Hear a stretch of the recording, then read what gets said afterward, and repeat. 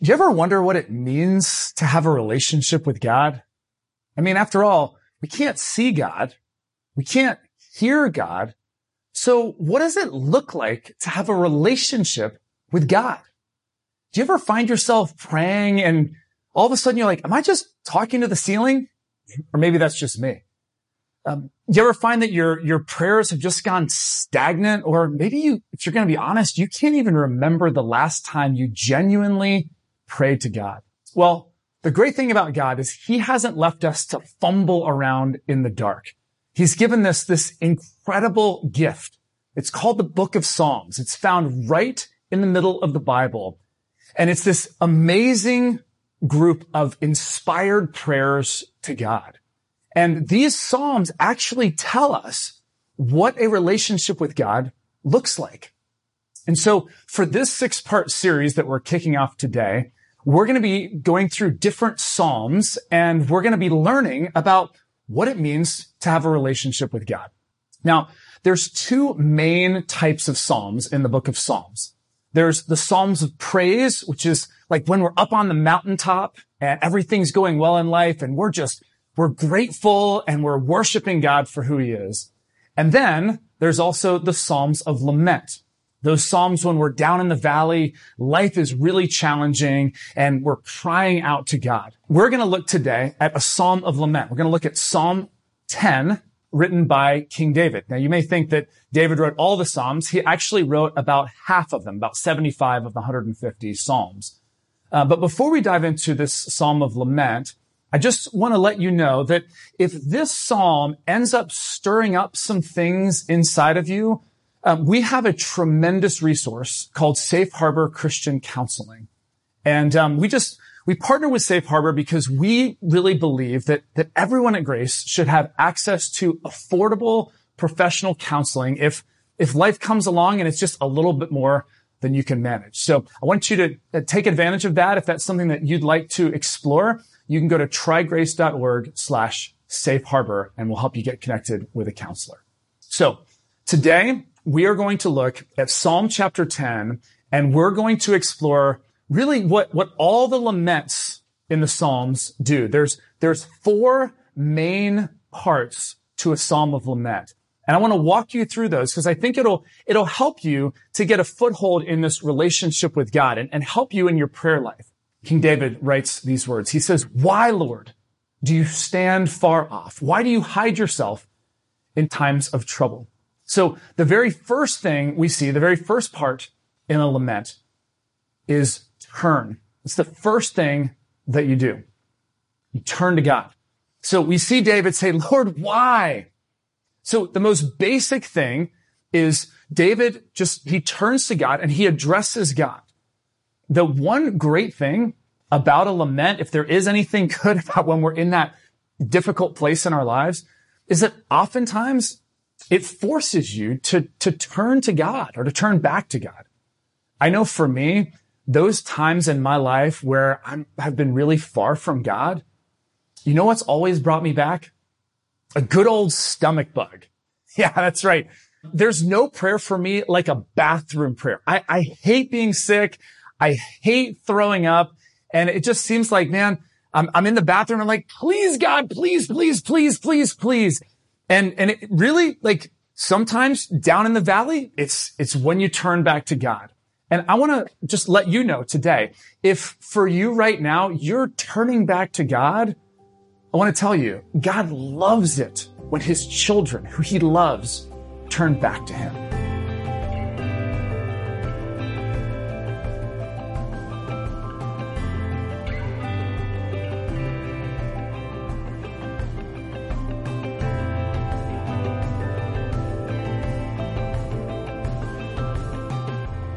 So the second part of a Psalm of lament is complain. Now you might think, man, that sounds so negative. I mean, I've always been taught you're not supposed to complain. And even if you do, like, no one's going to want to hear it anyway. So what's the deal? Why complain? I got to tell you, when my kids were really small, when they were like preschool, elementary school age, one night, Becky, my wife, came home from work and she found we were cleaning up dinner, and my kids they were working all over the place. So a couple of them were standing up on a high chair in the sink trying to do the dishes, and then my oldest daughter, Allison, who was I think about 7 at the time, she was going around rounding up all the trash, trying to take out the trash. And so Becky walked in and she's like, "What's going on here?" And Allison said to her, she said, "Well, Mom, Dad's knee is hurting. So we're all helping out." So I had a little bit of tendonitis at the time. And I might have mentioned this to the family once or twice that I had a little tendonitis in the knee. And so Becky said to Allison, she said, "Well, Allison, that's really sweet, but why didn't you ever help me out when my back was hurting?" And Allison said, "Well, you see, the difference between you and Dad is you don't make a big deal about it." See, sometimes it can be a really good thing to complain. Maybe not that often, but sometimes. And certainly this is true in our relationship with God. Now, what I want you to notice about Psalm 10 and what King David is doing here is that David's not just complaining about his situation. He's actually complaining about God. Check this out. He says, verse 1, "Why, Lord, do you stand far off? Why do you hide yourself in times of trouble?" Did you catch that? David is basically shaking his fist at God. He's upset with God. Now, you may be saying, can you do that? I mean, is it okay to be that bold and to be that in God's face, almost accusing God? Well, here's the amazing thing. This is exactly what God wants us to do. In fact, this is why God gives us these Psalms. God is giving us these model prayers to show us this is what I want the relationship to be like. Now, you may be sitting here thinking, I could never do that. Well, I want to push back a little bit because, in fact, you right now may be wondering, why is it that I feel distant from God? Why has my relationship with God got a little bit stale? And it just might be that you've been through something in your life, or something has happened to someone you care about, or I don't know, something has really bothered you, and you've never fully expressed that to God. It could be that you've been frustrated and talked to other people about it, but you've never really had a full-on, honest conversation with God about it. And what these Psalms are basically telling you is you have permission to do this. God wants you to complain. It's super important and super healthy that you actually do this. David continues, verse 2. He says, "In his arrogance, the wicked man hunts down the weak who are caught in the schemes he devises. He boasts about the cravings of his heart. He blesses the greedy and reviles the Lord. In his pride, the wicked man does not seek God. In all his thoughts, there's no room for God. His ways are always prosperous. Your laws are rejected by him. He sneers at all his enemies. He says to himself, nothing will ever shake me. He swears, no one will ever do me harm." So David is so frustrated. He's complaining to God because evil is winning. I mean, there's injustice everywhere, and David can't stand it. And throughout Psalm 10, we're just going through a few verses, but throughout this Psalm, David goes on and on and on. He's complaining. He's crying out to God. Now, I want to let you know that this is the most important part of a Psalm of lament. The complaint, it's huge because it's key to the entire relationship with God. You might think that, when you pray, the most important thing you do is you ask God, you make that request. But actually, the most important thing is the complaining. It's the crying out to God. Because that's where you're expressing what's truly on your mind, what's truly on your heart. This is the essence of our relationship with God and what is so fundamentally important about prayer. So I want to ask you, what's upsetting you? Maybe there's something going on in the world or in our country, and it's really bothering you. Maybe you've seen somebody going through something recently, and that's the thing that's got you stirred up. Or maybe it's something that's happening to you right now, or maybe it's something that happened to you in the past. And what I want to ask you is, have you really had the chance to talk to God about it? Have you lamented over it? Because it's powerful. And in a little bit, we're going to take a few minutes to actually do this, to practice this art of prayer.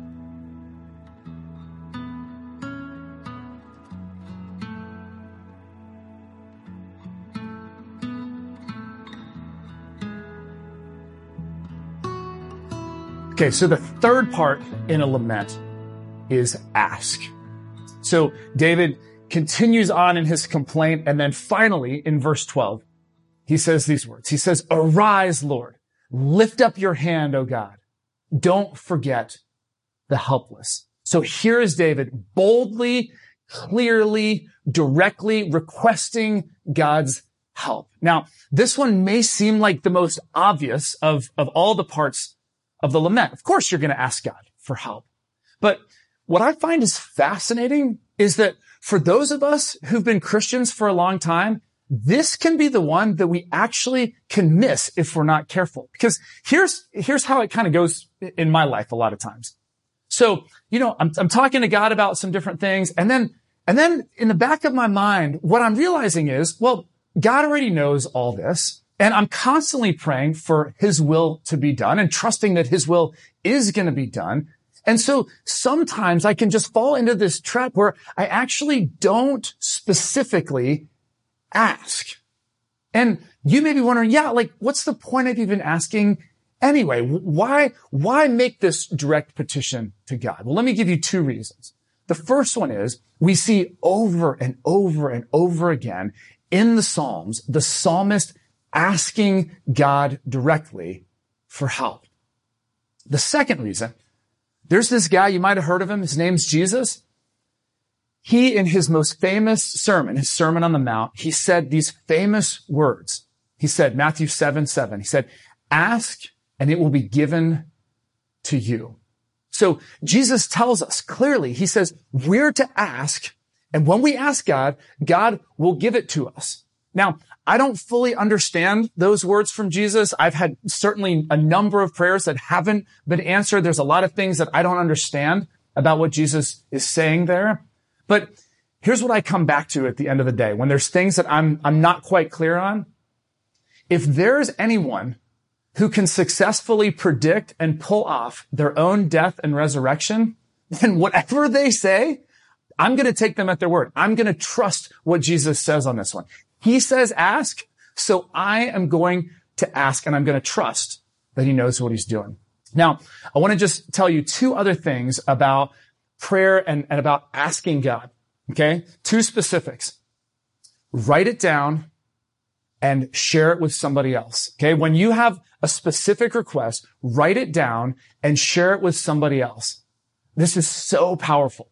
When you write down your big requests of God, and then you look back later, it's amazing to see, wow, that's right. I prayed about this. I asked God about this. You look back later, such an encouragement to your faith. Or if you are praying with other people and you're sharing those requests, it's powerful when you get back together with them later.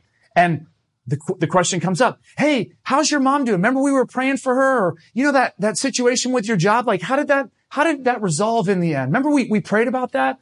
And all of a sudden, what you realize is, man, all of these prayers God's been answering. Because I don't know about you, but my tendency is I'm really good at praying and asking God for things, but man, I'm so forgetful at how God has actually answered those prayers. And when you can remember, man, it's such an encouragement to continue on and to keep praying to God.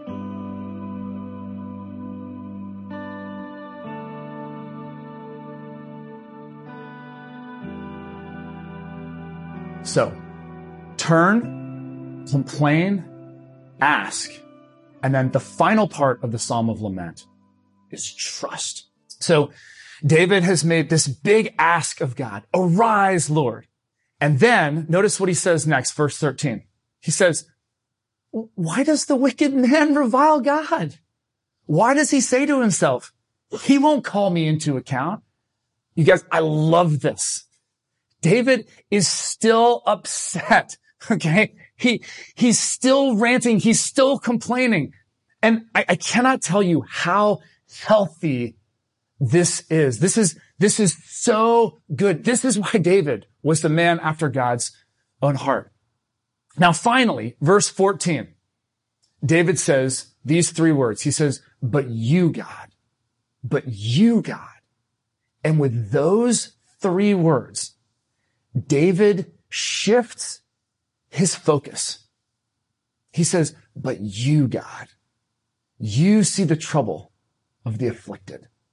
So David's upset. All these people are hurting. The wicked are prospering.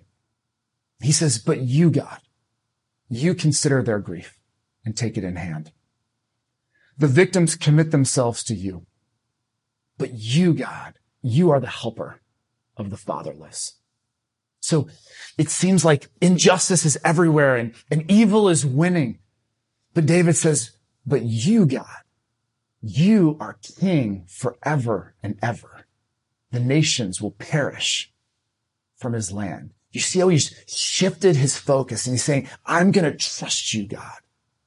Verse 17, but you, Lord, you hear the desire of the afflicted. You encourage them and you listen to their cry. But you, God, you defend the fatherless and the oppressed so that mere earthly mortals will never again strike terror. And at the end of this psalm of lament, and what we see in pretty much every lament in the psalm, the psalmist shifts from being troubled to trusting. Did you notice that? He's been troubled by all of his problems, and now he's trusting in God's promises. Now, this shift is not easy at all. I mean, I know for me in my life, I struggle with unanswered questions and unresolved doubts and unanswered prayers. But there comes a point when I'm praying where I have to intentionally shift my focus. And actually, I learned this from studying the Psalms many, many years ago. It starts with me, it starts with my problems, and then I just get to a point, just like in these Psalms, where I say, but you, God,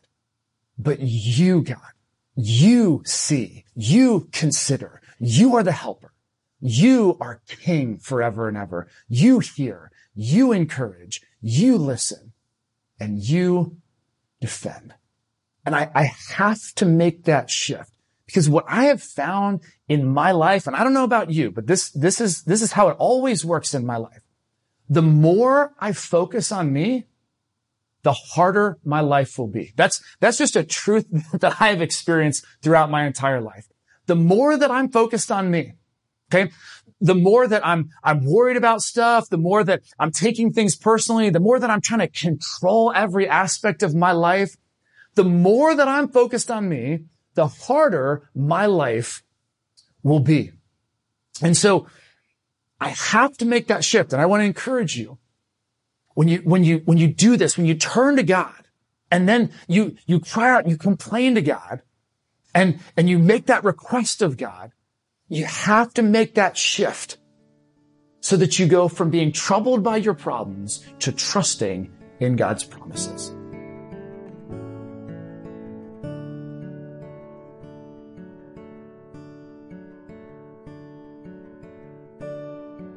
Now, I want to give you time right now to actually take what we've just learned and actually pray to God. So I'm going to guide you through this prayer of lament so you can do it for yourself. So first thing that I'm going to ask you to do is go ahead and turn to God. So whatever you're doing right now, I want you to stop whatever you're doing and just turn to God. Okay. I want you to focus your heart, focus your mind on God. And I want you to think for a second about what it is that's bothering you. What is it that's stressing you out? What is it that is occupying a lot of your thoughts? And I want you to take a minute right now to just express that to God. Go ahead and just tell God what's on your mind. Feel free to complain to God right now. Take a minute to do that.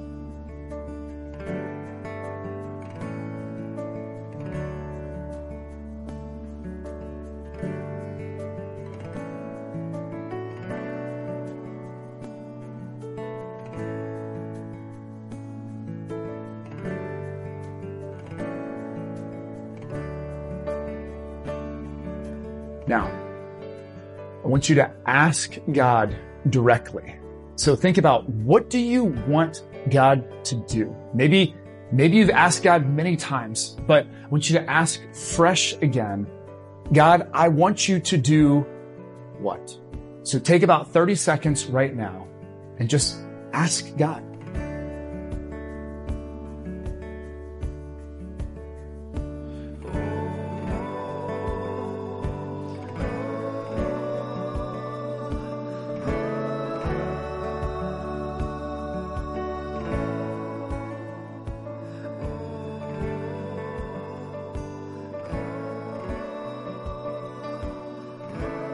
Finally, you're going to shift your focus to trusting in who God is.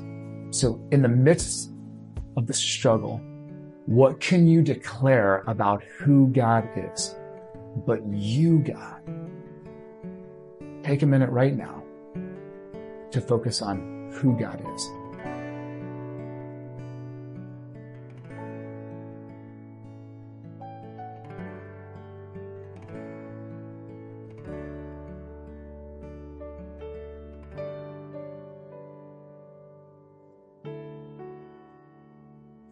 Lord God, there is so much that we're dealing with in this life right now.